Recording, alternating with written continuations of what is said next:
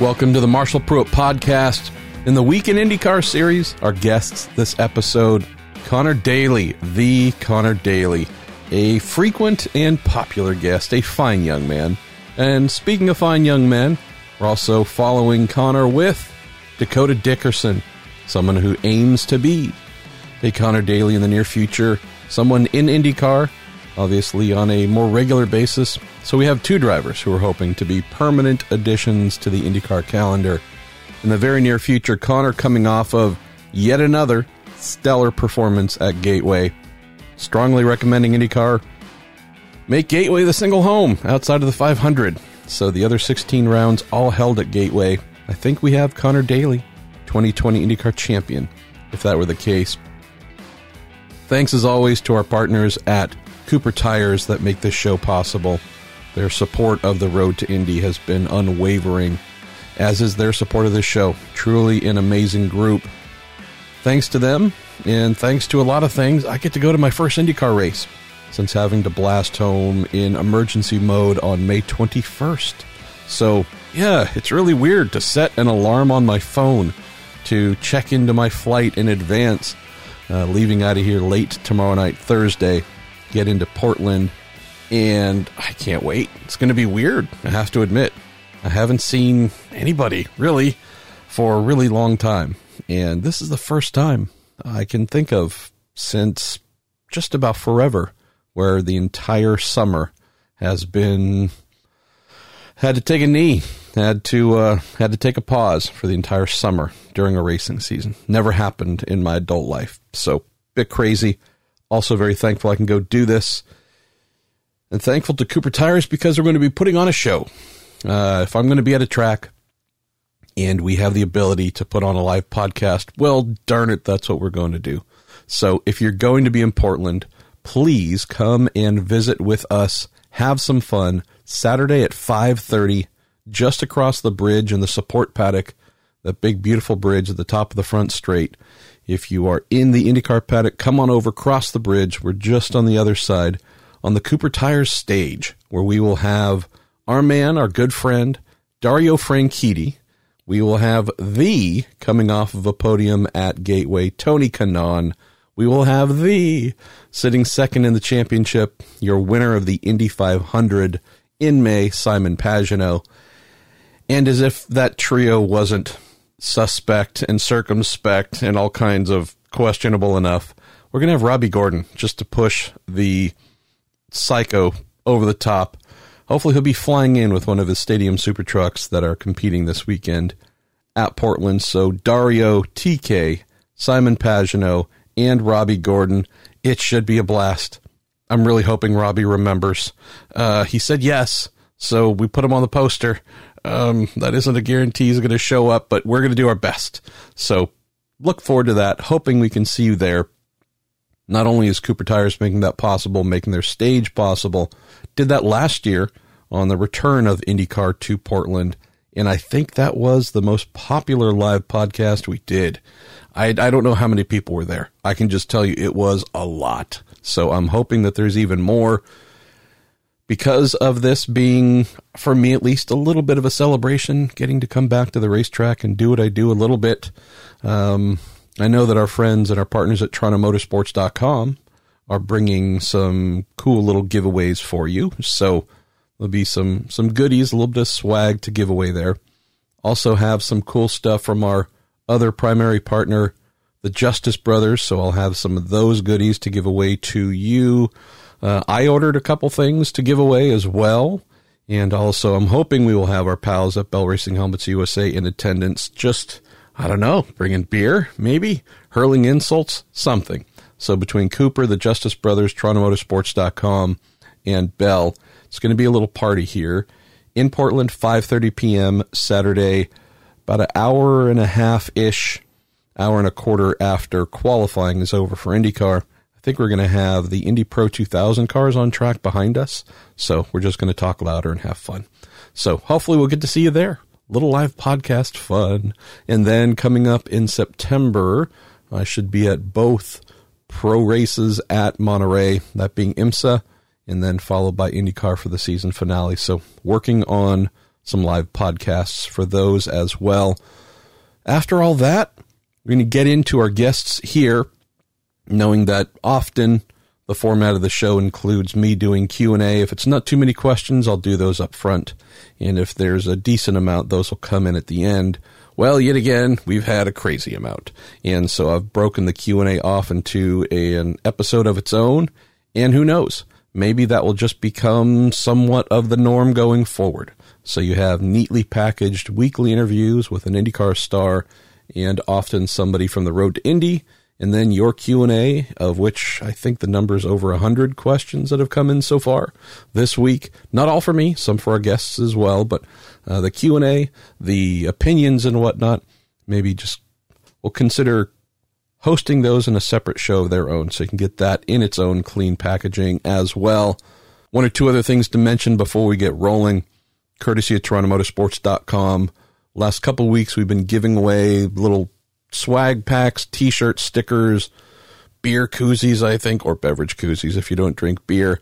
And the system for giving those away is just simply looking back on the previous episode's Q&A thread, the items you send in on my Marshall Pruitt Podcast Facebook page, and see who gets the most likes for their questions. And this previous episode, the one last week, was Santino Ferrucci. We actually have two folks that are tied with the most likes.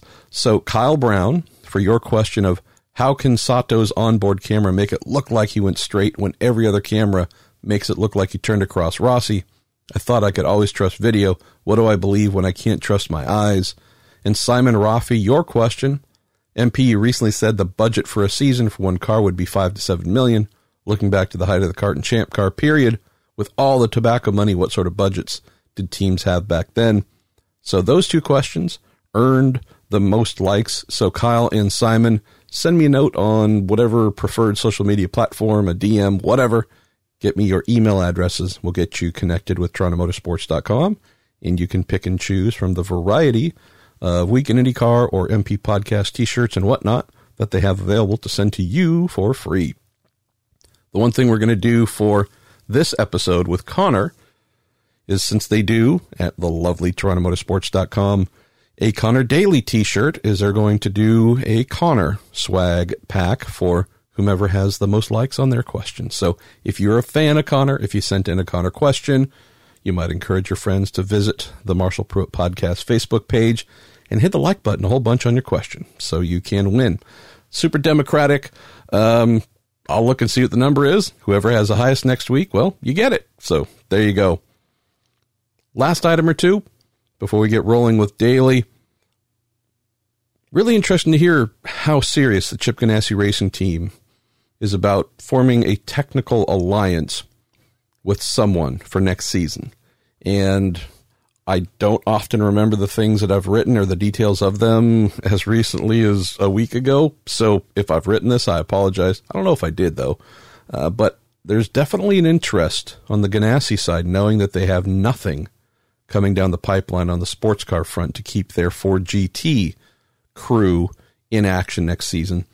There's a definite interest in finding something through a technical alliance, placing crew, mechanics, you name it, with another team to keep those good folks employed and working. I love the sound of that. So often when we hear of a team shutting down, it's telling not just the drivers, but the mechanics, the engineers, the truck drivers, the hospitality folks, hey, sorry, we're going to be done. You need to look elsewhere to earn your living. Love the fact that while sports cars is not looking like the place right now where Ganassi can keep his sports car team, they have told the drivers there, you do need to go find something else. And they are looking actively. But they have and are trying desperately to keep the fine crew, many of them ex-IndyCar folks, by the way, including Brad Goldberg, Charlie Kimball's former race engineer, trying to keep the crew together and find them homes with partner teams in IndyCar. So love that. Really love the effort being expended here. Another thing that's interesting, and this is based on something we've been hearing about for a while now, and if you listen to our episode a couple weeks ago with Craig Hampson on the Week in IndyCar, whose episode, by the way, since we're getting here to the very end of August. Fun looking at the metrics.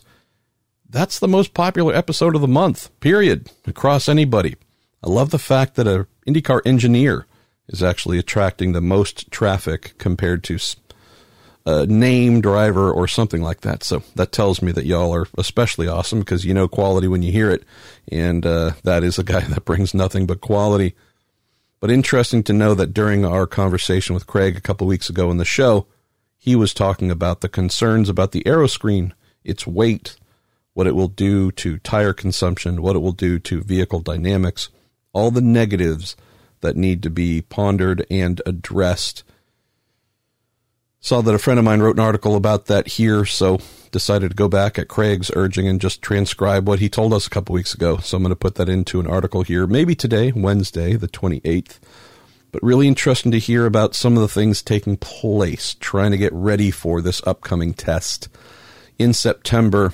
We believe it's going to be September, the first test of the second generation aero screen. Know for a fact that IndyCar, while not having the aero screen itself to bolt on the cars, did have at least one, if not two of the drivers who tested at Texas Motor Speedway very recently for Firestone, getting ready to try and come up with the 2020 tires they're going to use. Did have them bolt on the simulated weight, the weight of what the aero screen would be, said to be about 50 pounds. And to see what it felt like, how it altered vehicle handling, altered tire consumption and wear and whatnot. So wasn't the aero screen itself, but interesting to see that IndyCar is wanting to get a feel for how it might make the car behave differently. 50 pounds in a car that fully laden with fuel and everything else is, 1,800 pounds. Doesn't sound like much. Sounds like a drop in a bucket. But with these vehicles being so highly tuned, 50 pounds a big number. So we'll get that story up here shortly. A lot of thoughts about things that need to be considered and a lot of concerns. And another little gem that I will include in that story is there was a drivers meeting, drivers only meeting, to talk about concerns regarding the aero screen, to try and present those to the series as a bit of a united front. Very interesting. Very, very interesting when you have drivers who don't often unite coming together on any topic these days in IndyCar. It's worth sitting up and taking notice. So knowing that this is indeed what happened, and that these worries will be brought to the series, put a little bookmark here, a little placeholder.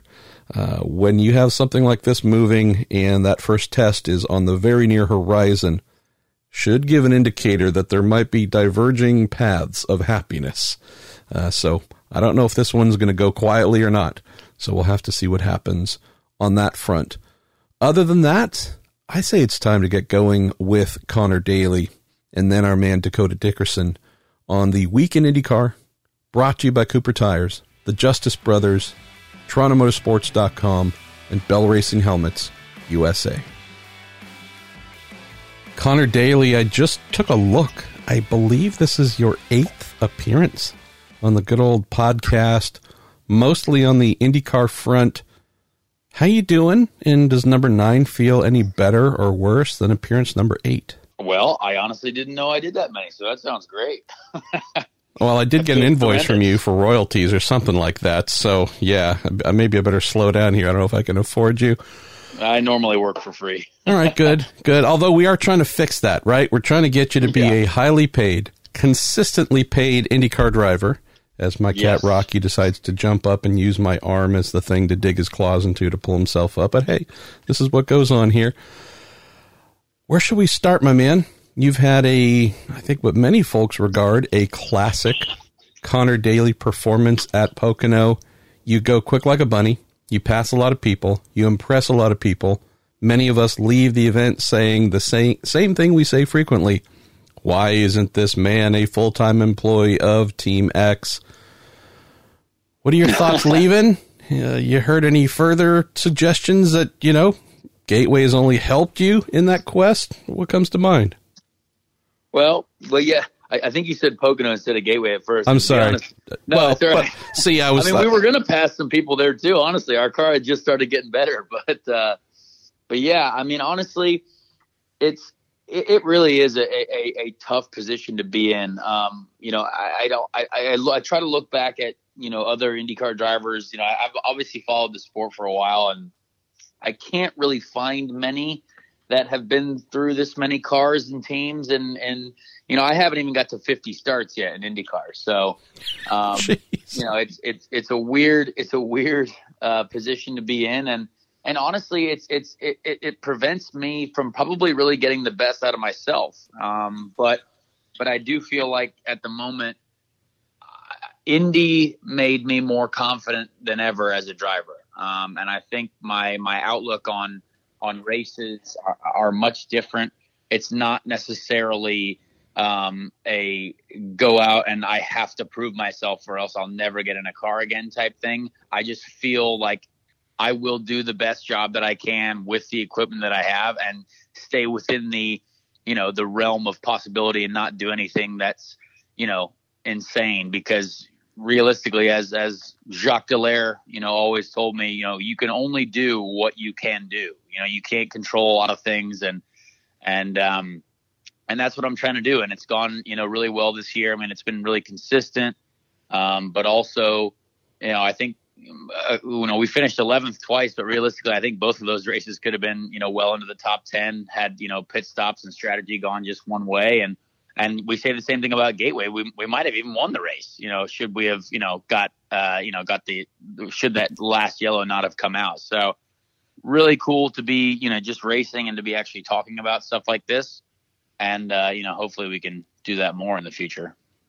Before we get to the awesome questions sent in by our listeners, let's visit on something you just mentioned, talking about repetitions. You don't get to do this on a regular basis. You don't get to do this as often as many of us would like to see you doing. Share with folks who might not know, who might just think, well, you're a professional race car driver, right? You shouldn't be able to show up and be at 100% instantly. Share with folks how, Andrew Luck doesn't walk onto the field for the first play and throw a touchdown. He warms up. Sorry, it's a bad example. Apologies there for our Hoosier guest here. But whether it's quarterback, name the pitcher, there's a reason that pitchers are given time to warm up before they start actually pitching in competition. There is something to being a part of a full-time program, getting those reps and getting that rhythm in that would truly increase any driver's ability to be more competitive. Well, yeah, I mean, honestly, and each team and each engineer has a different philosophy on how they want to operate the car and how they want to, get the speed out of it. And that's why you see, Simon Pagenaud stick with his same engineer for a long time. That's why Alex Rossi and his engineer have a great relationship now. That's why so many of these drivers who have been around and who have been successful for a very long time, have consistent engineers as well. And I think that's something that you have to take into thought when you're trying to figure out how is this going to work, or how can you best judge this situation. Is, when I get to Carlin, totally different philosophy, different engineers that I have not worked with before. And they don't know what I need out of the car. And, a lot of the engineers that, when I worked with Michael Cannon, it obviously he's very good. And it took us a little while to figure out, what he wanted. But by the end of that year, and by the time that we were, starting to figure things out, he knew exactly what I meant when I said I had a, 2 out of 5 understeer at the apex, and this, that, and whatever. And if you show up on one weekend, there's no way that, engineers can know that that's what you mean unless you have experience there. So it's just a small limitation on what you could potentially do. I think that's what I really want to be able to do, is just show my full potential. I do believe that, I have learned a lot over the years. I've matured a lot. I'm not the same driver I was at the end of 2017. I feel good about where I am. And I think from what I've seen in IndyCar's past, right, there guys like Ryan Briscoe and guys like, drivers that were always called upon, because they were reliable and consistent and also fast. I feel like I can be one of those guys. And, if the opportunity comes around, I think, I do feel like if I have a consistent situation, I want to be fighting for wins and championships. Let's get to some of the questions that have come in, Conor, on that theme and more. Again, as usual, I love the variety of questions that we get every week. Also knowing that with you, I think we crowned you before the People's Champion. You might have been crowned as the People's Champion before you ever visited the show. So I'm not sure if we did it or just want to continue reinforcing it. But it's really cool to see folks respond to you in such a way. We'll also mention that of the things I love with each visit, the variety of spelling combinations for your first name. We have Conor, ding, ding, ding. That's a correct version. We have Conner, and we might have had a Connar, which is a bit of a rare bird. So never seen that one. Yeah. If we get a Connir, I think someone's going to have to drop the mic because that would just be truly wild.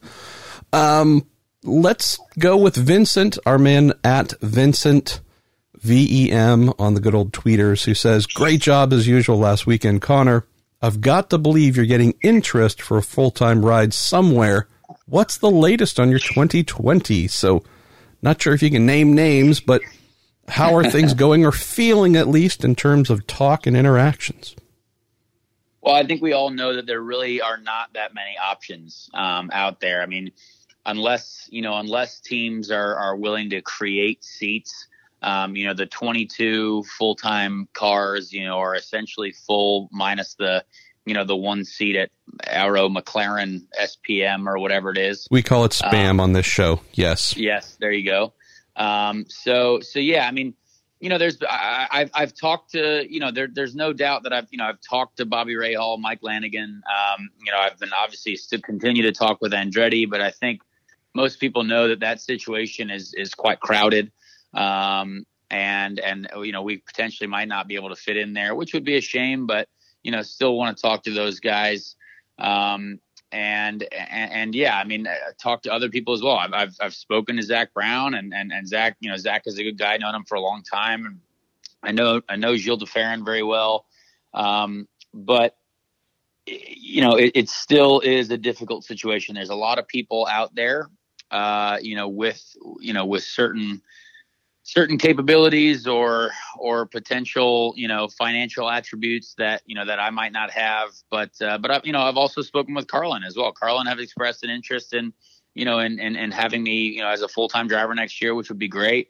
But yeah, we'll see. I mean, the main thing is I want to try and keep my U.S. Air Force relationship quite strong. And if I can use that and we can get that to help me in any type of situation, that would be ideal. But we're still quite far away from anything being, close to being done. So I would love to be full-time next year. There are some great potential opportunities, but we've got to fight for it for sure. And we've still got to figure out whether we can create our own with some, financial support. I love it. Let's go to Lance Snyder. Great one here. He says, at the beginning of the year, Conor, you were lamenting what was going to be a quiet year with only the Indy 500 on your schedule. And here you are running 6 IndyCar races, and rather well, I might add. Does this give you more confidence that trying to beat down doors for a full-time ride next year is moving in the right direction? Yeah, I really am more confident for sure. I mean, if you would have seriously, I mean, the amount of races that I've done is crazy. I mean, I would never really would have thought that this all would have happened. But it's very exciting and it's been great to be a part of and continue to learn more about this car and I guess in different teams and different situations. But, I feel good. I feel like,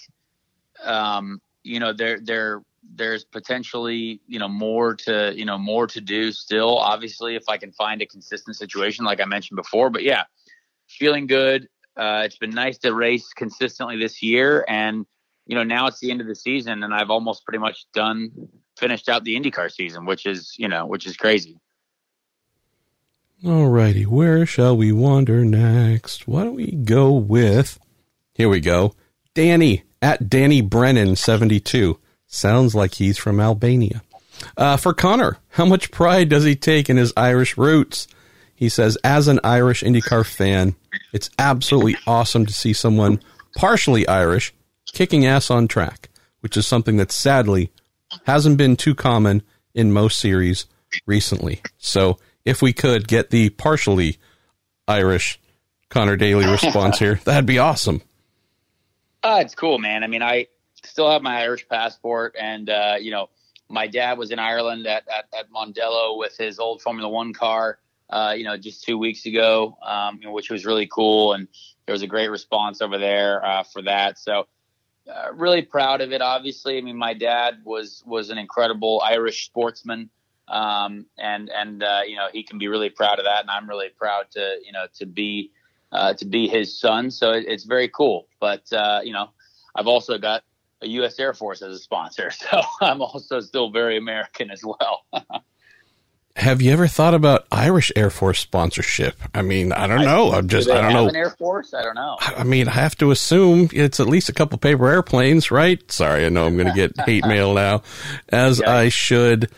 Let's see. All right, let's go to Taylor Sherlock is asking, Conor, can you share your opinion on IndyCar's super speedway aero package and what might be done to improve the raceability? It's a great question. We've all been thinking about that, really. I really liked a lot of how, the cars raced in 2017. The Texas race, was awesome. Obviously very close. There are certain races where, people are saying that we race too close and it's too dangerous, blah, blah, blah, blah, blah, whatever, all that stuff. I honestly still think that's, we get people complaining about the racing sometime. And then if it's really good racing and really exciting, well, then it's too dangerous. So I don't like that, because I grew up watching IndyCar at, Chicagoland, Texas, Kentucky, races that were so good and side by side the entire night or the entire day. And, I think we're just going to have to either be okay with one or the other. And I don't think in an era of modern excitement and modern entertainment that we can be okay with just cars following each other at 10 car lengths for the entire day and hoping that you pass people in pit stops. I think we either don't have enough downforce, or we need to throw Hanford devices on the rear wings, like the old kart days, champ car days, whatever that was. And I don't know. There's got to be something to be done, because I don't think the racing is quite that. Like Pocono, I don't think it was good. Indy, I thought it was okay, but could for sure be better. And then Texas, I actually thought was a good race, but again, it just depends on what the series wants to do. We have both Nathan Cook and Mark Summer asking the same question. I'll use Mark's here. He says, having driven both the Honda and the Chevy, do you notice any differences in how they make power? Not necessarily peak horsepower, but maybe delivery of that power at different RPM bands. Yeah, I mean, as a driver, I can obviously feel the differences. But it's very, very, very minute, and it would be hard for me to verbally describe. But both engine manufacturers do a great job. I mean, I obviously, I think they both either hate me or don't like me because I have to drive both, and I know they want to keep their secrets, inside of their operations, and I love them both. I mean, they've been nice to me. People, I think, have dealt with, working with me, even though I just get thrown in last minute. But I've loved working with both Chevy and Honda. I mean, Jim Campbell's a good friend, and everyone at Honda is as well. Great people. Obviously, they gave me an incredible package at the Indy 500. So yeah, there's small differences, but both manufacturers are so close because it's so competitive that, it's really hard to necessarily say one is better than the other. So we won't make them mad by talking about deeper items related to engines.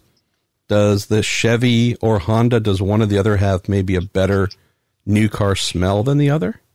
I think they both smell the same, actually. Really? Yeah, it might be the driver itself influencing the good old cockpit scent there. Just a wee bit. Let's see. Let's go to John Olsakowski, who says, Conor, you seem to be having the most fun in an IndyCar that you've had in a long time.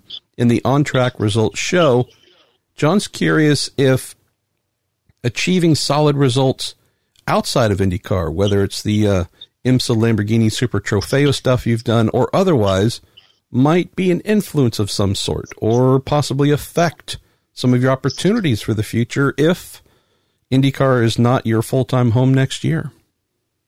Well, obviously, I want to be a professional racing driver, and where that is, I don't know. I would love to do more IMSA stuff. I haven't really been embraced by that world yet. It's been awesome to do the Lamborghini Super Trofeo stuff. I find it a bit of a difficult championship to really understand and be it's an odd car to race, and it's fine, but it doesn't draft well, and the overtaking for a series like that shouldn't be as difficult as it is, because basically anyone in that series can brake as late as anyone else because they've got ABS. So, all you do is stand on the brake pedal and, it stops pretty easily. So, even if you're good on the brakes, it doesn't matter because, an amateur or something can brake as late as you can. So then it makes overtaking very difficult. And then obviously drivers aren't as experienced. So there could be, potential contact there, and the cars the draft, the way the engine works is that the air intake is on the roof. So when you're drafting a car, you lose a bunch of horsepower. So you go backwards. So it just doesn't really race as well as I think, a series like that should. So it's been an interesting learning curve, and we're a one-car team at Precision Performance. So, it's a small gig, but I have enjoyed it. I'm open to all racing series. I would love to do sports cars. My true heart and dedication is going all towards IndyCar, and all any sponsors that I have. I shouldn't say all because I barely have any, but any support that I have is really towards getting me an IndyCar. So we'll see though. I think having a broad spectrum this year of sports cars and IndyCar stuff, and all of it going, fairly well, it can't necessarily hurt my future, I guess. Let's go to Harrison Riley, who's one of a few people who've asked, what makes Gateway such a good track for you? He says you seem to have a better grasp of how to be quick there than most drivers. I don't know what it is, but I do love that track. There's something about it, whether it's the feel of getting into the corners. It's basically like 4 or 2 high-speed corners on a road course. You use the brake a little bit in 1 and 2, and then 3, 4 was close to flat. But the way it works out, it's just, it feels like 2 high-speed road course corners. So I like high-speed corners on road courses. But I've also, the setup I had in 2017, I'm very familiar with, and that was mechanically quite good. And, I tried to get, pretty close to that with Carlin as well, but I thought our car was even better, this year than it was in 2017. So, made some progress there, but for sure that track, whatever it is, I can just, I feel it out really well. And I really, really enjoy racing there. I want to win there so bad because I feel like, this year we came really close, and I definitely want to get a trophy leaving there at some point. Let's go to Andrew Stewart. We're going to get technical here for a moment, then very not technical with the question following that. Andrew asks, are steering ratios track specific, or are there generic short oval, street course, road course steering setups? He says some drivers have steering wheels turned to the right, so it is, quote, straight when going through the corner. You weren't one of them, though, Conor. Is it team-specific or personal preference? Yeah, it's basically team-specific, I think. When I got to Carlin, they obviously they're still, it's a new team. They have a different philosophy on the ovals than some teams I've driven for in the past. It is engineer and team dependent. I don't really care. I'll drive anything. I've driven cars where the steering is offset. I've driven cars when it's straight. But yeah, some drivers, like a bit of that angle going down the straight and then have the wheel a little bit more straight in the corners. But I haven't been with a team long enough to have a preference. So I just, drive whatever I'm given, and I usually end up pretty happy with it. Next question might be my favorite of the episode. Comes in from Stacy Hayes. Asks, I believe that I saw Conor sign a man's chest on Saturday. That must be the strangest thing he has signed, right?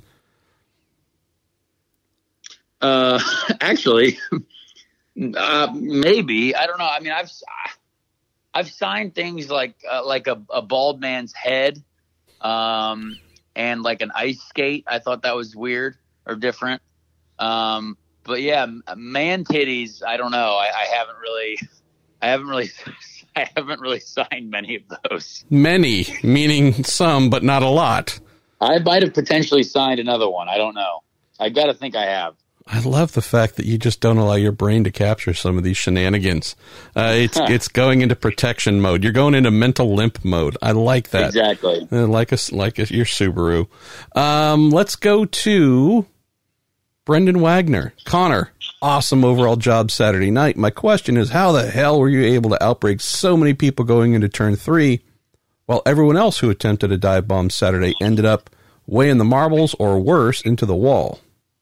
I don't know. I feel like I was using the slide job term that people use in NASCAR quite a lot. I mean, we would get to the apex and I'd be fully sideways, but back on the throttle, just hammering it. So it's, I was really confident with the car. I mean, you got to be confident in the right rear and be able to, turn as much as you want. And that's what I try to build into, my race setups, is the fact that I can turn the wheel aggressively and put the car where I want it.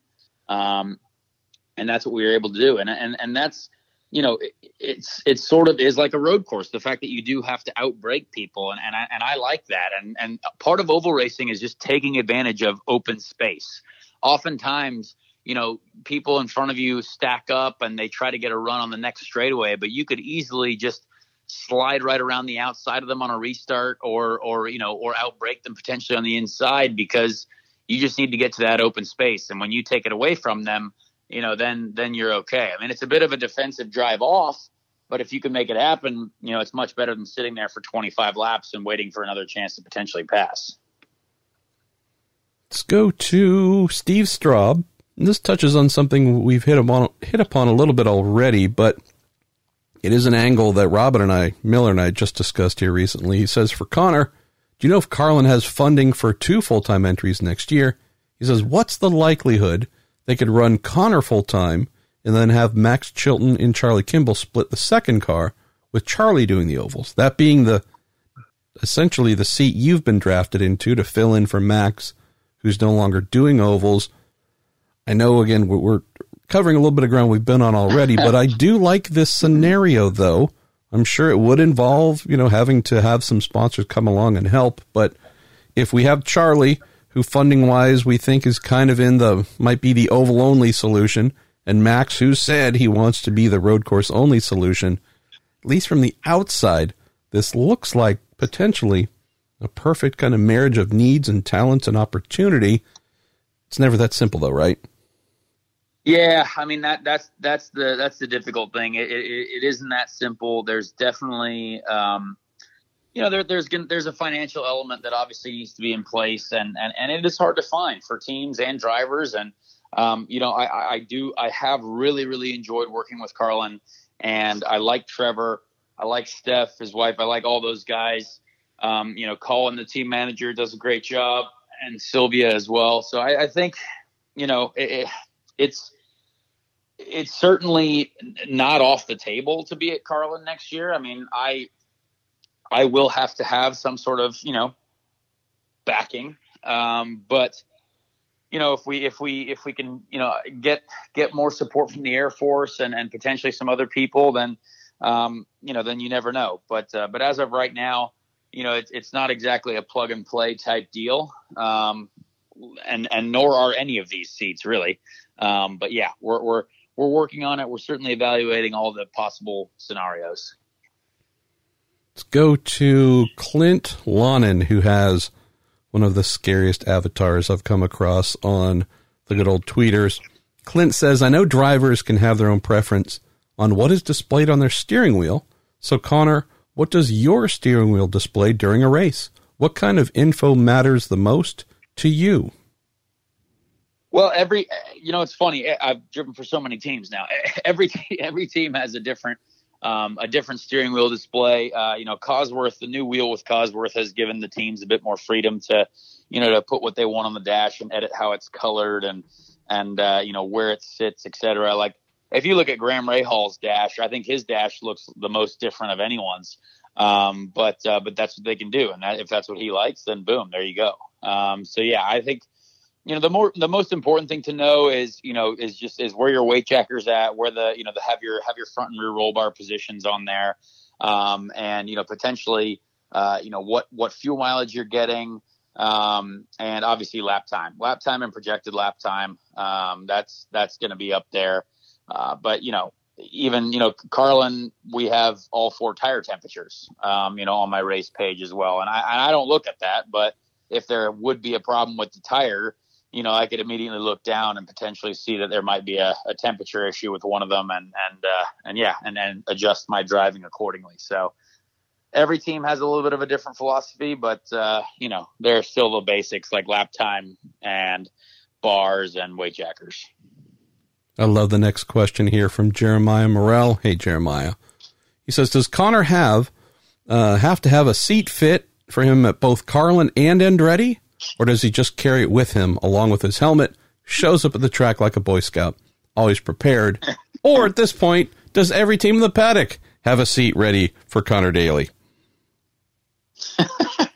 Well, I've actually, the seat I used, I think the seat that I made in 2017 I think that's the one I've used since then. But then when I got to Andretti this year, I wanted to be just a hair lower for the ovals. So we made another seat. So I do have 2 seats that are now floating around the IndyCar paddock. One I believe is currently in the Ganassi trailer because, I got to get it to Portland somehow in case anything happens there. And the other one is in the Carlin trailer. So I have 2 seats with 2 different teams, one team that I'm definitely not driving for, one team that I have driven for. So, everyone's actually been super cool about helping out. Andretti, when they knew I was going to be racing with Carlin, they basically just handed over my belts and my seat, to Carlin for me to use while there. And teams have been super helpful. And I can't thank them enough for that because, it's still a competitive sport, but everyone's been pretty cool when swapping stuff over like that. But yeah, I have 2 seats, one for the ovals and one for the road courses. But they float around.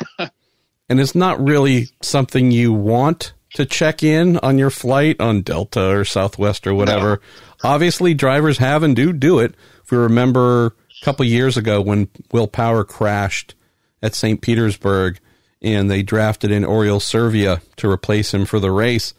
He just simply, granted, I think he might have had a few drinks by then, but he was just truly waiting at the airport baggage claim to see his seat going round and around, having been shipped, not overnight, but truly thrown on a plane to get there, which I absolutely loved.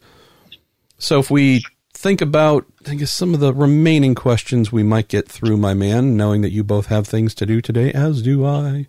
Let's go. I don't mind answering questions. Don't worry. I know. That was a polite way of saying, I got to go to the bathroom. No, I'm just kidding. Oh, yeah. We're going to go to Kyle Ballard.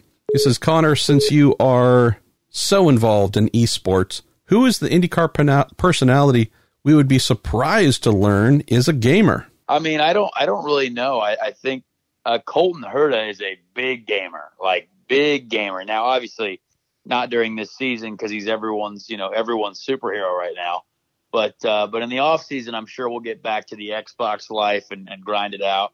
But Joseph was always the guy I used to play with back in the day. We would play a lot of Forza, but now obviously, he's very employed by Penske, and so I'm sure Andy also is getting married. So that video games are probably slowly fading out of that life.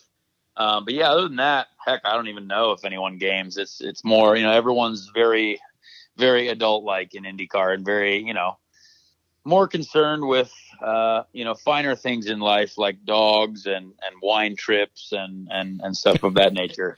I was so hoping you were going to say Roger Penske. That would have been the best. Oh, Raj, I'm just telling you that guy, RP is hashtag Twitch life. Xbox guy. Yeah. Yes. Nonstop. The guy never sleeps. He's pounding Four Locos and gaming all night long. All right. That would be hilarious. Where else? Here's an interesting one. This comes in from Vesper Vickers Miller. It says, Conor, how does it feel to race in the IndyCar series for the Air Force? What entails? Other feelings, half of your body, I guess, as we determined earlier, half of you wants to represent the Irish Air Force, but at least for the half American side of you, what does it feel like, man? It's incredible. I have met some of the most impressive human beings that I have ever interacted with, during this relationship with them. It's a very proud moment, standing with, members of the U.S. Air Force and everyone that, has worked with me on that program. It's a very proud organization. It's a great group of people. It's a very high performance group of humans. Getting to ride in fighter jets with them, has given me an even more massive respect for what, what our service members do and what they go through. It's been incredible. It feels awesome. It's by far one of the coolest sponsorships, I've ever had or been a part of. And the car looks incredible too. And that's been awesome to see the fans respond. I mean, I've never signed more diecast cars in my life than I have this year. And I can't thank the fans enough for buying those and supporting us and showing the Air Force that, this is a place that will give you a return on your investment. Let's see, where are we going to wander to next? It's had a good one. Oh, John Hollinger here, very important. Conor, any truth to the rumor that you will be playing quarterback for the Colts next year and Andrew Luck will be driving for McLaren? Well, you never know. I tell you what, I haven't really got a great arm, but if they want to pay me $180 million over 4 years, I'd happily take it. You would accept that. Breaking news. Conor Daly would accept $180 million to play football. I love it. Where should we go? This is a good one as well. On a theme. We're being thematic here. Kevin Frederico says, Conor, how do you feel about Carlin's progression as a new IndyCar team?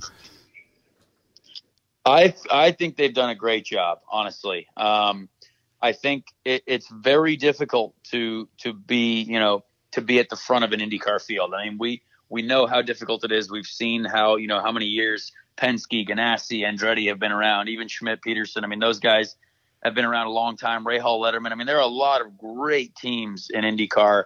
And Carlin is still so fresh, and they will admit it. I mean, they're like, hey, this is year 2, right? This is very, very young, and everyone there is learning. They're all gathering more and more data.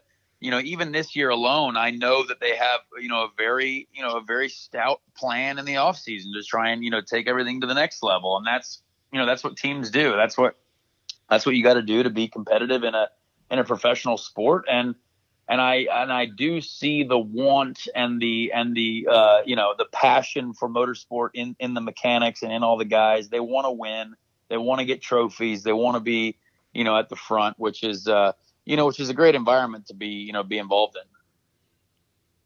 Next question is one that, for those who were watching the qualifying show or listening to it, would definitely have been registered as an item. This comes in from Ed Roberts. He says, what can be done to limit the impact that something like oil dry or a similarly controllable track condition to make qualifying more fair? And he asks, should something be done if it's an option? Why don't you run folks who might not be aware through what happened and how through, let's say, no fault of your own, you really, truly got boned in qualifying? Well, honestly, the same thing happened in Iowa, sadly. I mean, in Iowa, I was running lane 2 all day, all morning in the practice session, and we were actually quite quick. And then, one of the ARCA cars had gone out and blown up all over the track, and lane 2 was essentially covered in oil. So all of a sudden I had to run the bottom, which the car wasn't quite as good down on the bottom. But we were first out. And so that was it. So, it was a shame. It limited our performance there. And then, we get to Gateway, and we were watching the session in our trailer of vintage cars. And I said, I promise you guys, one of these will blow up and cover the entire track in oil, or a very crucial part of it. Sure enough, as soon as we saw one of those beautiful vintage Indy cars shoot smoke out of the back of it, I said, well, there goes our entire afternoon. So it was a real shame. I mean, the only thing, IndyCar did everything they could do. I mean, IndyCar, they were blow drying it with their jet dryers. I mean, they were bringing the tire tractor out there to try and, run the Firestone tire over it. But we are entering these corners at over 190 miles an hour, and there is nothing that will suck the surface like our floors will. You know what I mean? We're producing so much downforce, from the floor of the car, that it will act like a vacuum in itself. So unless literally the only thing that would have fixed that or helped it in any way is if you told whoever was driving the 2-seater to go out there and do 20 or 30 laps. That was my thought. Yeah, I mean, that's a race car, and it still does have a downforce producing floor, and it would just clean it off a little bit. But, the track wasn't really ready, or it wasn't even sort of back to normal speeds until probably after Zach Veach went. And then, then the speeds sort of started being normal, or where we thought they were going to be. But realistically, the last car that went out to qualify got pole. So it was a tough situation to be in. When we look at the sectors, I definitely I entered turn 1 ninth segment wise. So we were ninth quickest entering turn 1. However, we were 15 miles an hour slower than we were in practice at the apex. So, definitely tried to sail it into turn 1, but it was very, very sketchy once we got to the ice rink of an apex. So IndyCar did what they could do. It's just pure Conor Daly luck that would happen. But yeah, I hope that we look at a situation to change that in the future, but it will be difficult. All right, as we wind down to our last question or two, we're going to go to Galen Puccini. Says, Conor, with so many teams and teammates over the years, when you do come to a new team, is it all the same process of getting started and getting down to business, or is it different? He says, any funny stories come to mind while dealing with that sort of thing, and also offered condolences for your grandmother. Thank you. Honestly, every team is a little bit different, yes, but nowadays it's almost like, oh, hey, Conor, how's it going? Because I know all these guys already. I mean, I've been around this sport for so long. I pretty much know most of the people at these teams. Carl and I, a lot of the engineers and people from that team I had known from 2011 when I drove for them in GP3. So, it's sort of the same process, right? We use the first session to get used to everything and sort of start at their baseline setup and what they want to run. And then, get used to things, figure out if the car fit is right, figure out if I'm sitting, in the right spot in the car, or if the pedals are okay, and I've got a pedal sheet in my backpack that I literally take with me to every race where it says, pedals, where the pedals go, what steering shaft position I like. And it's just in my backpack at all times. So, I have that. And yeah, would I rather not waste time with all that stuff? Yes. And again, that's part of the consistency of being in a full-time team or operation. You don't have to go through that, but I've had to go through that a lot. So, it's one of those things that's part of the game. But yeah, most teams are pretty similar, because you don't want to start out by saying, hey, all right, Conor, we're going to drop these massive setup changes on you before you've even had to figure out our, baseline setup. So yeah, that's pretty much how it works. Well, Ryan Hart had a bit of a follow-up to that, but maybe we can expand on this a little bit. He says, Conor, since you have driven for a number of teams, different cars, in IndyCar and outside as well, how do you remember what works with each team and each car? Do you carry around a notebook full of notes, keep it all electronically, keep it in your head, just rely on the engineer, or something else? So, great question. As you are a traveling man, how do you keep track of yes, no, bad, good, 2.7 millimeters here, 1.4 there? How do you do that? Well, that's the interesting thing as well, because, I also sign NDAs with teams, right, where you can't necessarily openly bring information to other teams, and you got to be respectful of that as well, because if you do, if I went from Andretti to Carlin and said, boom, here's my setup sheet from the Indianapolis 500, let's go run it at Texas, that would circulate that I did that, and that probably would not be good for me in the future. And although Carlin would love that, I can't do that. However, what I do have, though, is a feel for a lot of the changes that we did make during the month of May and that I have made in my career. And that's what I sort of get used to, is what changes affect my driving style the most, whether it's rear toe, whether it's a geometry thing, whether it's front toe or camber, something like that. There's a lot of things that I respond to more positively. And like, there's one thing that I never want on my car on an oval, and that's the rear bar. A lot of times teams want, teams have the rear bar in their setup, and I will never run it. I know that it doesn't work with my driving style, and I know that I don't like the way the car feels with it. So I tell them that don't bother. And sometimes, we have Carlin still, we tried, certain things with the setup, and we all figured out eventually what I liked and what I didn't like. And that's part of, getting involved with the team. But yes, there are certain things that I know that I like, certain things that I know that I don't like. I have taken notes. I have notes on certain things, but yeah, definitely can't be, necessarily carrying around setup sheets just for legality reasons. Well, but trust as well. And the reason that you have had a number of teams call you and entrust you to do work for them, whether it's a Harding, an Andretti, a Coyne, etc., Foyt, now with Carlin, it's because they know that you're going to bring integrity to what you do. And so this isn't a blowing smoke moment. It's just, as you said in the outset, you can sign an NDA, then try and share that information with another team, and that may happen in complete secrecy. And it might not be known right then and there, but the mechanic, the chief mechanic that you spoke with, who knew where the information came from, could leave and go to it. Who knows? Maybe the team that you got the information from and head there next year. Quick conversation. Oh, yeah, we had Daly over here. Boy, we really love that setup we had. Everybody's eyeballs get huge. Your lawyer calls you and says, sell everything you got because you're about to lose everything you have. I mean, again, you can try and be as stealthy as you want. It's going to get back. So there's no reason to even go in that direction. In terms of the actual information, that doesn't mean you can't tell, even if they don't tell you, hey, we're going to make a front spring change. They might not tell you what spring rate they're going to. You can certainly have a feel on what that might be, and that folks can't take from you. Exactly. Yes, you summed it right up. Look at that. All right, 2 more questions. One from Brett Ross. Conor, have you thought of putting the shark teeth that was on your United States Air Force IndyCar at the Indy 500 on your Subaru? I think it would look cool. No. Definitely have not. I don't want to do anything to my Subaru. I want to basically keep it in my garage forever, and hopefully... Has it stopped blowing up? It is currently running. I am soon approaching an oil change. But I'll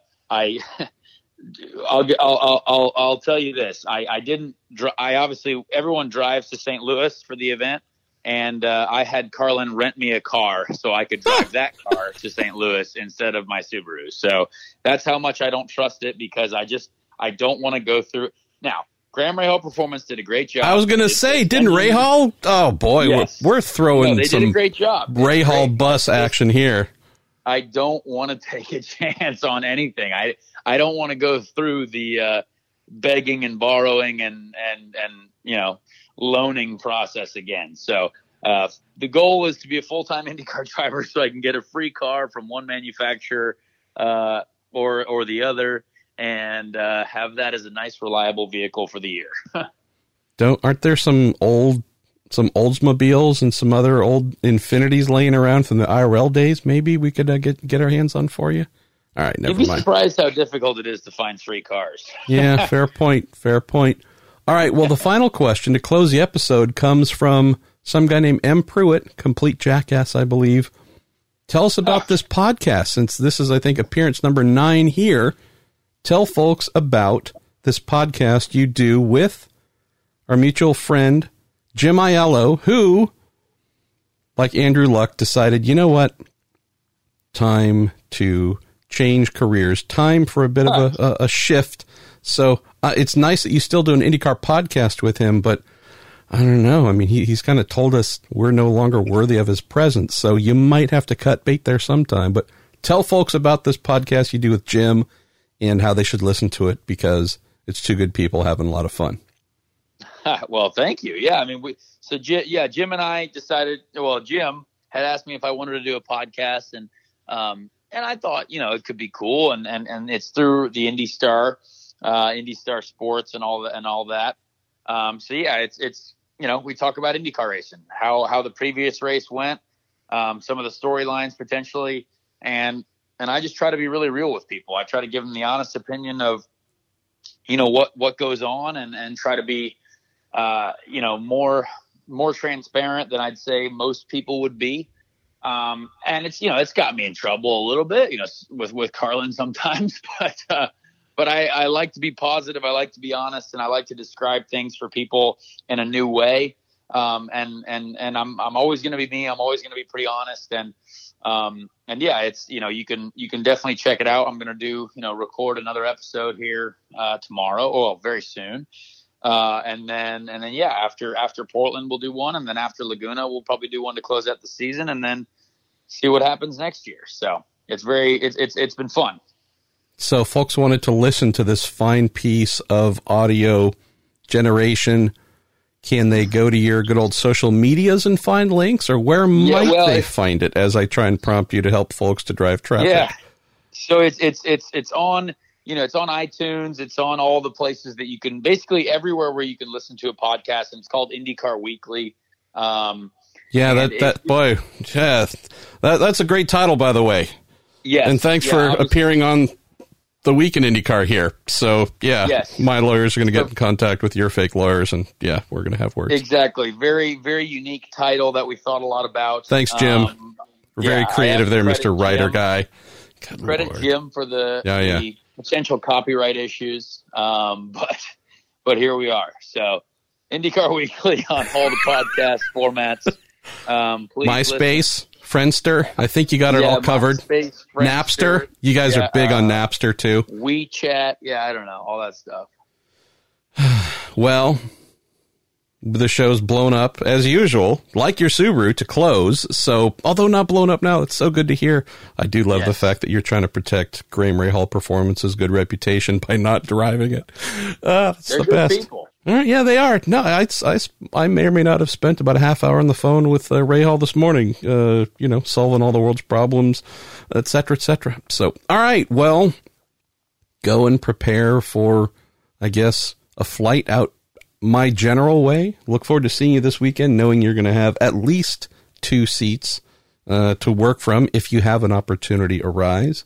And other than that, thanks as always for entertaining and educating us, young Mr. Daly. Yes, anytime. Thank you. Is this the champ himself, Dakota Dickerson? Could this be the man? Has he made time available for us on the Week in IndyCar? That's awesome. Always making time for the Week in IndyCar, so thanks for having me on, Marshall. Let's talk about awesome weekend for you. One culminating strong year of work, also adding to a title you earned last year. So every week we try and feature someone from the road to Indy. That is a place you have been. taken a little bit of a detour to work in the world of F4 and F3 in the U.S. Let's talk about this rerouting, if we want to call it that, and the success you've been able to have, Dakota. So 2 championships consecutive. Awesome. What have you learned? What have you learned coming off of Road to Indy experience? I know we want to get you back, but tell us about this time focusing on F4 and now F3. Yeah, like you said, I've had a fantastic experience running in the Road to Indy, primarily in USF 2000 in 2016 and 2017, before we made the transition into running in F4 and F3 with SCCA Pro Racing. And it's been a fantastic experience. Obviously, 2016 was the first year that I started racing cars, and I had a lot to learn. I still have a lot to learn. So gaining experience in a series that had 30-plus cars in F4 and then moving up into the F3 ranks, learning how to drive a car, a Honda-powered turbo engine with a lot of aero as well, built from Ligier. It's been a big learning curve going up from F4 to F3, but I think that learning curve is also going to be something that's going to hopefully help me continue up the open wheel ladder and one day into IndyCar. So knowing that F4 in particular, I think has really come to form an important step. Where do you see it falling if we're comparing it to the Road to Indy with USF 2000 as the first major step for cars, open wheel cars, and obviously onto what we now call Indy Pro 2000, then Indy Lights?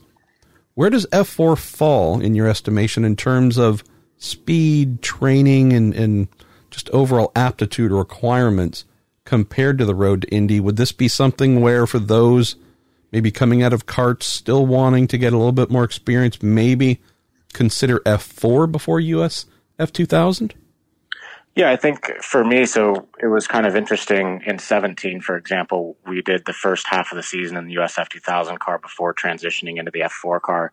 And I'd say in terms of learning, like driving a race car, the F4 and USF cars are relatively similar. The USF 2000 car is slightly lighter, has a little bit more horsepower, whereas the F4 car is a little bit heavier, but in terms of the aero balance and everything, it's relatively the same. So I think as somebody who's moving from go-karts into open wheel cars, both F4 and the USF 2000 program are a fantastic series for that. And obviously the primary difference between F4, F3 and the Road to Indy now is clearly there's only 2 steps in the F4 and F3 program, whereas in the Road to Indy you have the 3 ladder system. And so right now it looks like F4 and USF 2000 are comparable, whereas F3 and Indy Pro 2000 are comparable.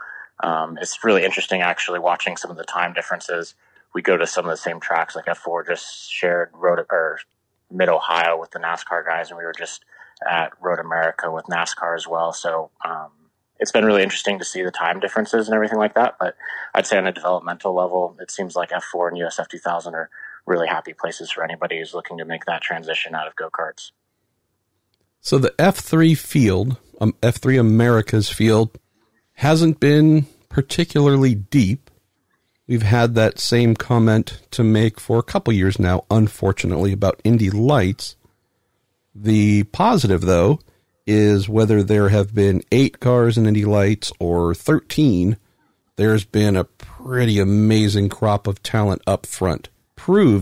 Definitely proves the fact that, hey, doesn't matter if you have 50-car grids. In reality, there's only going to be 3 or 4 or 5 truly talented drivers at the front showing that they're ready to make the step up to IndyCar in the future. How does that compare for what you've seen in the F3 Americas series, where, again, 7, 8, 9 cars at many rounds? Have you seen similar depth for you to have to fight against to get and earn this title you've achieved? Yeah, absolutely. I think, like you said, the car count is certainly something that people like to look at on paper, but the strength of the field, if you want to say, is something that us drivers are really keen to look for. And in F3 Americas, I think Honda and Ligier and all the partners in the program have done a fantastic job growing the program. Obviously debuted last year in August, so to get the 10, 11 car average that we've been getting this year, I think is strong. But as you mentioned, it certainly has been incredibly competitive at times this year, and that's really important for me. Obviously, is we're running an F3, and it's awesome that we've won the championship. But for me, on a personal level, need to be preparing myself for the next step. So having some people around that are really competitive, obviously Benjamin Peterson, my teammate coming from British F3 over to F3 Americas, has been really pushing me and things like that. So I think there has been some very strong competition in F3. And obviously the next step that we take, hopefully, whatever that may be, will continue to progress me into an IndyCar driver. Let's stay on the Fs for a moment. Halos, something that IndyCar drivers will get accustomed to next year with a halo and an aero screen in front of it. For those who haven't had a chance to race with the thong portion of a flip-flop shoe draped over their head and in front of them, share with folks what it's been like. Regular competition in open wheel here in the U.S. with a halo around you. Pain in the ass, something you forget quickly. What's it like? Yeah, it's really interesting. So when you look at it from the outside of the car, it certainly looks like it's right where you need to be looking down the road.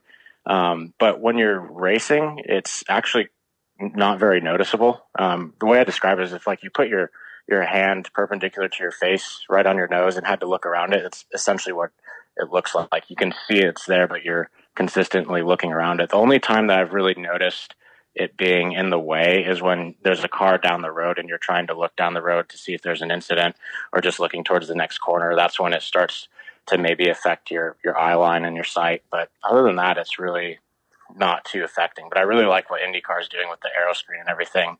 I actually I was fortunate enough to have a conversation with Mr. Horton at this IndyCar safety team and talking to them about what they're working on with the safety screen. And it's really impressive actually what they're doing and all the engineering that's going behind it. So I'm looking forward to that.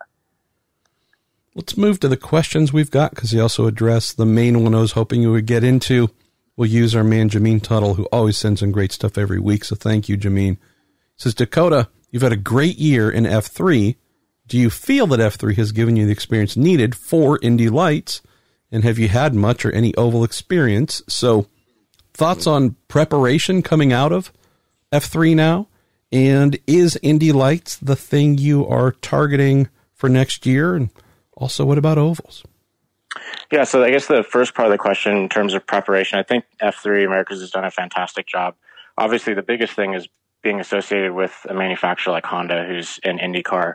I think they really bring a plethora of knowledge in terms of what it takes to be an IndyCar driver. So their help developing young drivers in the F4 and F3 ranks is huge, and that's a primary focus for them. So I think with their help, it's been fantastic being able to learn what I have.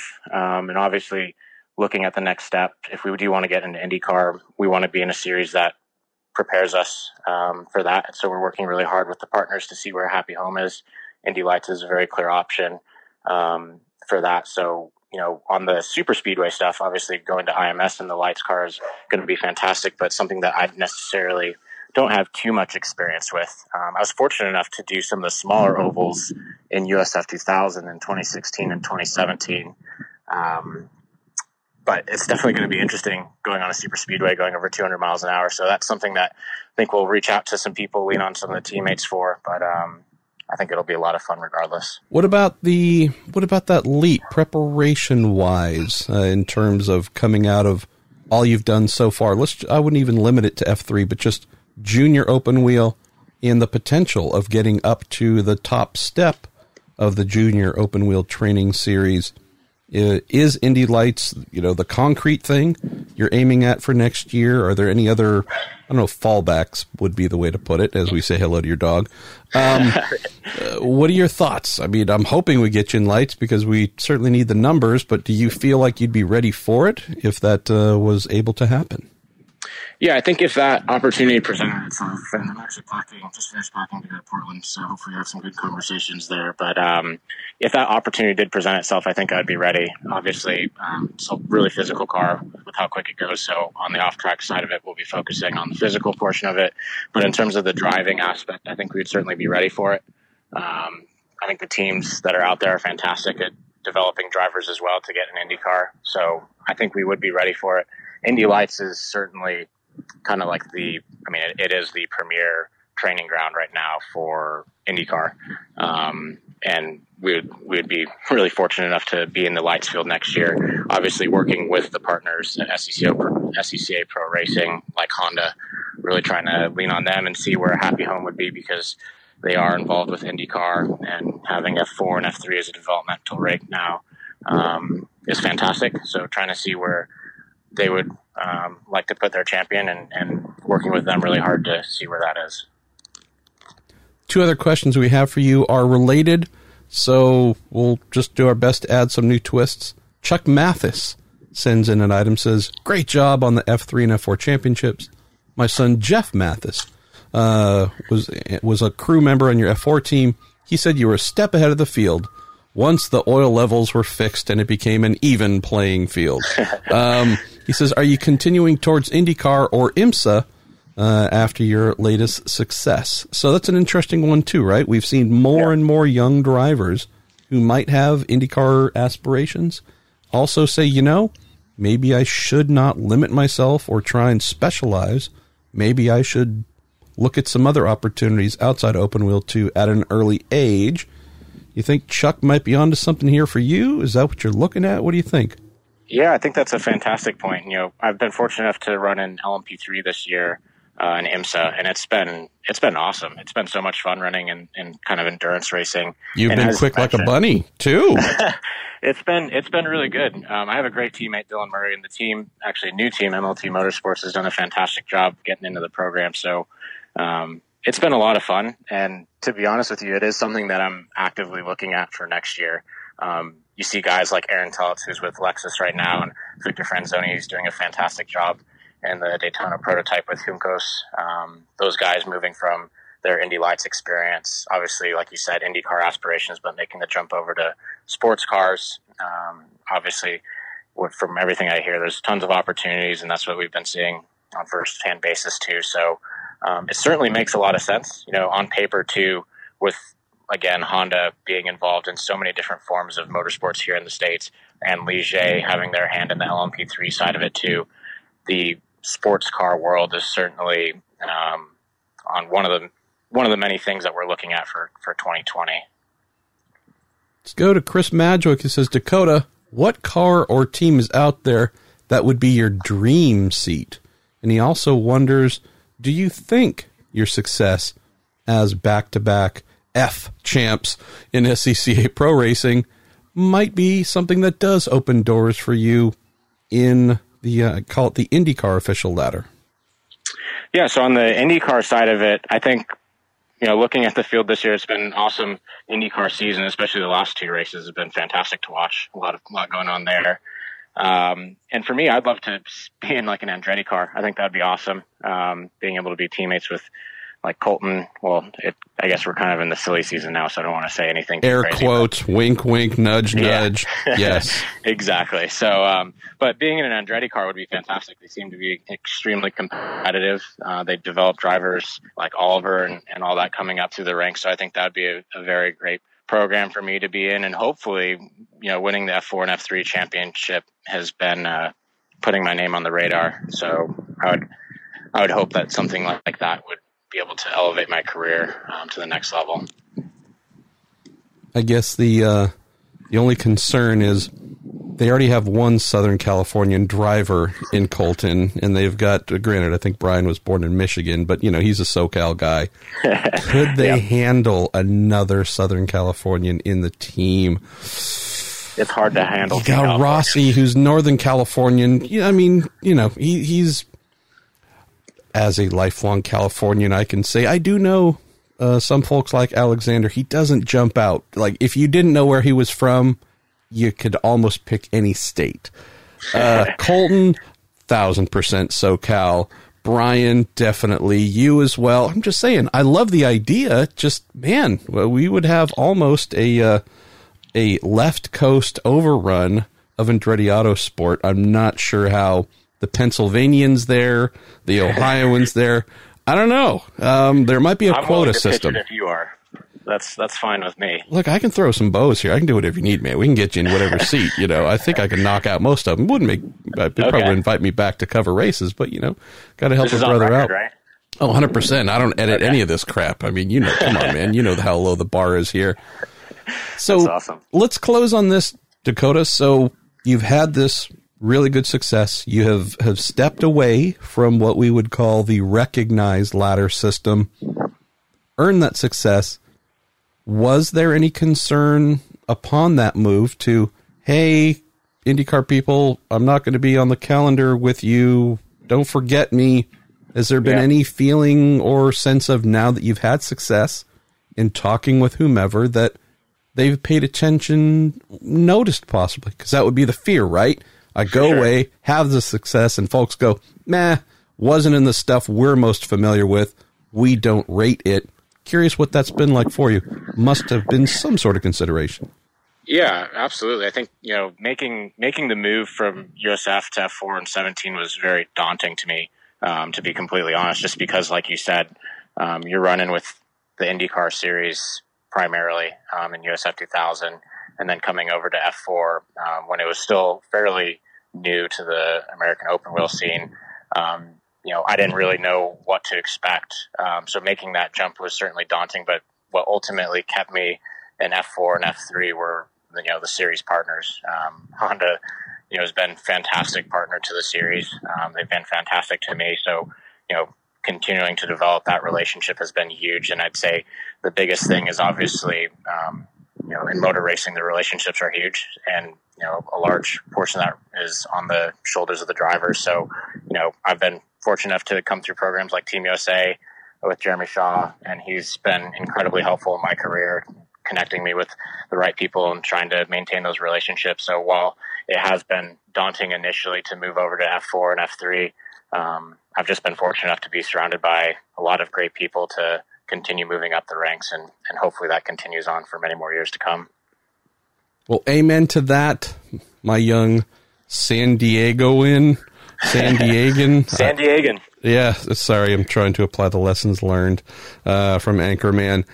Looking forward to what happens for you in the future. I know that not only have we seen you go quickly in motor racing vehicles, which is kind of sort of the goal here, but you also bring a lot of fun and spirit to what you do, and I'm very confident that for those who were able to get a general feel of the Dakota Dickerson experience a couple years ago in USF 2000, I think there are a lot of folks who would enjoy not just seeing you race, but also seeing the smiles and the fun and just the general spirit you bring to Indy Lights next year, hopefully, and hopefully moving on up after that to IndyCar. So best to you, and look forward to seeing you here soon, my man.